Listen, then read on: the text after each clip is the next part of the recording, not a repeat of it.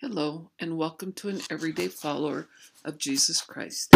This is your friend Cheryl, and today we are going to discuss further the herd mentality that we started yesterday and look at the ways we can conform to groupthink.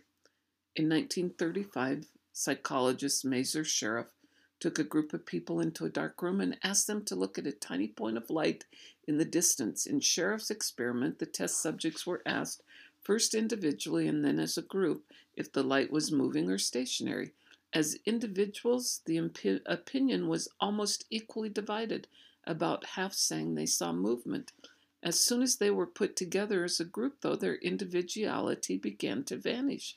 The answer given by most of the subjects was highly dependent upon the overall opinion of the group. People tended to agree with the prevailing majority, even if they had to recant on their first answer.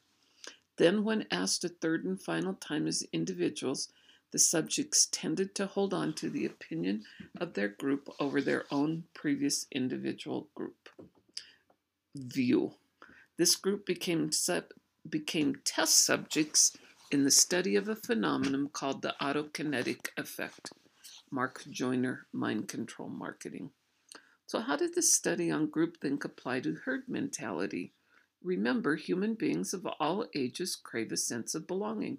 We see this in young children as they vie for the attention of others or stand sadly outside the group that may be playing.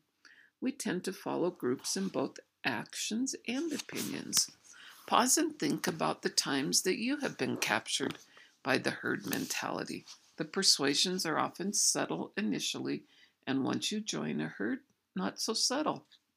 At times, the yearning for belonging may override our rational thinking. Our use of the persuasion technique of groupthink should always be to persuade others to do good and help lift the weight of the world off the shoulders of another. By being aware of the efforts of marketeers all around you to influence you to join a herd, you will quickly discern that which serves a greater good.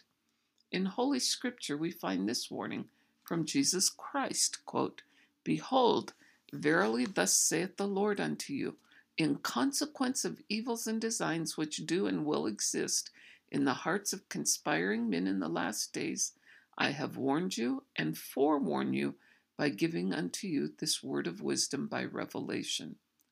Each of us is one of a kind. In pursuit of that which is good and praiseworthy, we will have things in common, and we will consciously join groups. Groups can bring peace, contentment, and supports.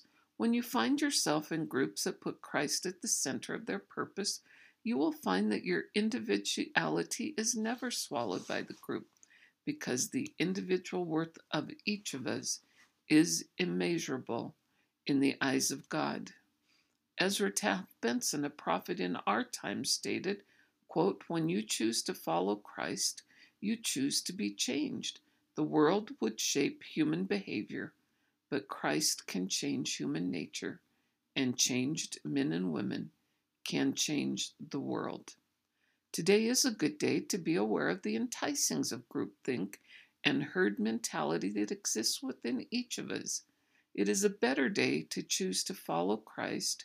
Remember that Christ sees us as one of infinite worth. Won't you join me?